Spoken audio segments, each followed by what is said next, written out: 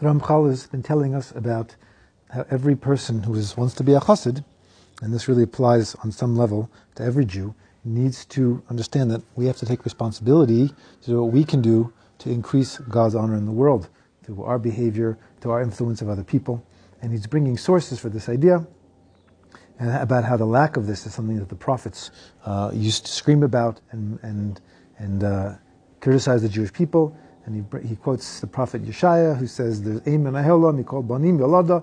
no amongst all the children to whom he gave birth. There's no you could say leaders.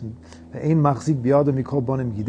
of the children that he raised, Zion raised. I think that Zion raised. There's no one to hold its hand, meaning there's no one taking responsibility." And he also says that all flesh, all people are like chatzir, like a type of grass, and all of their kindness is like blossoms in the field. And the Gemara explains, what is this talking about? This is a criticism.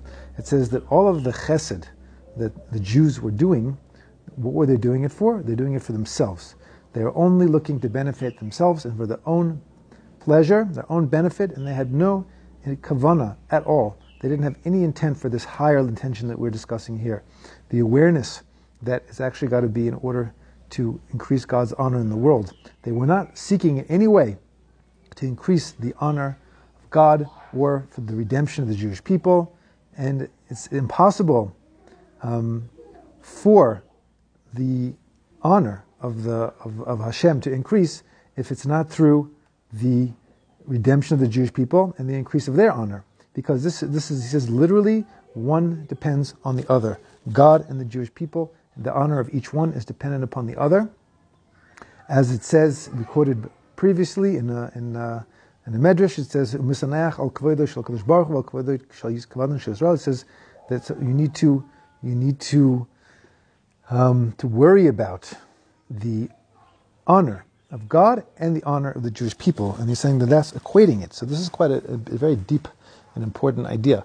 That once the Jewish people accepted the mission at Mount Sinai, accepted the Torah and accepted their role to be the ones who bring an awareness of God to the world, who teach the world, we're supposed to teach the world about morality, about monotheism, about ethics, about holiness, about spirituality, is that once that happened, is that we became inextricably bound up, the Jewish people and God together, in such a way that really, at least on the subconscious level, all of humanity equates one with the other, which is why if people want to attack God, the way they do it is by attacking the Jews.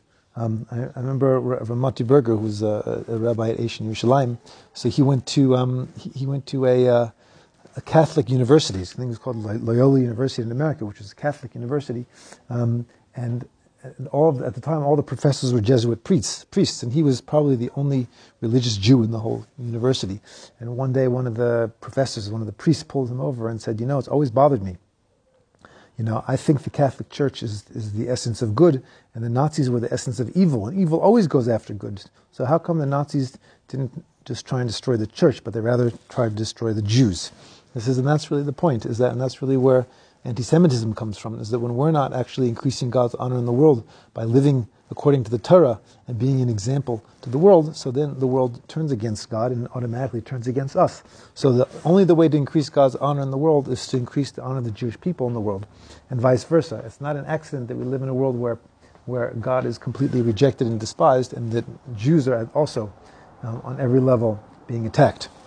So, important principle to understand that God and the Jewish people are completely bound to one another in such a way where the honor of God is the same as the honor of the Jewish people.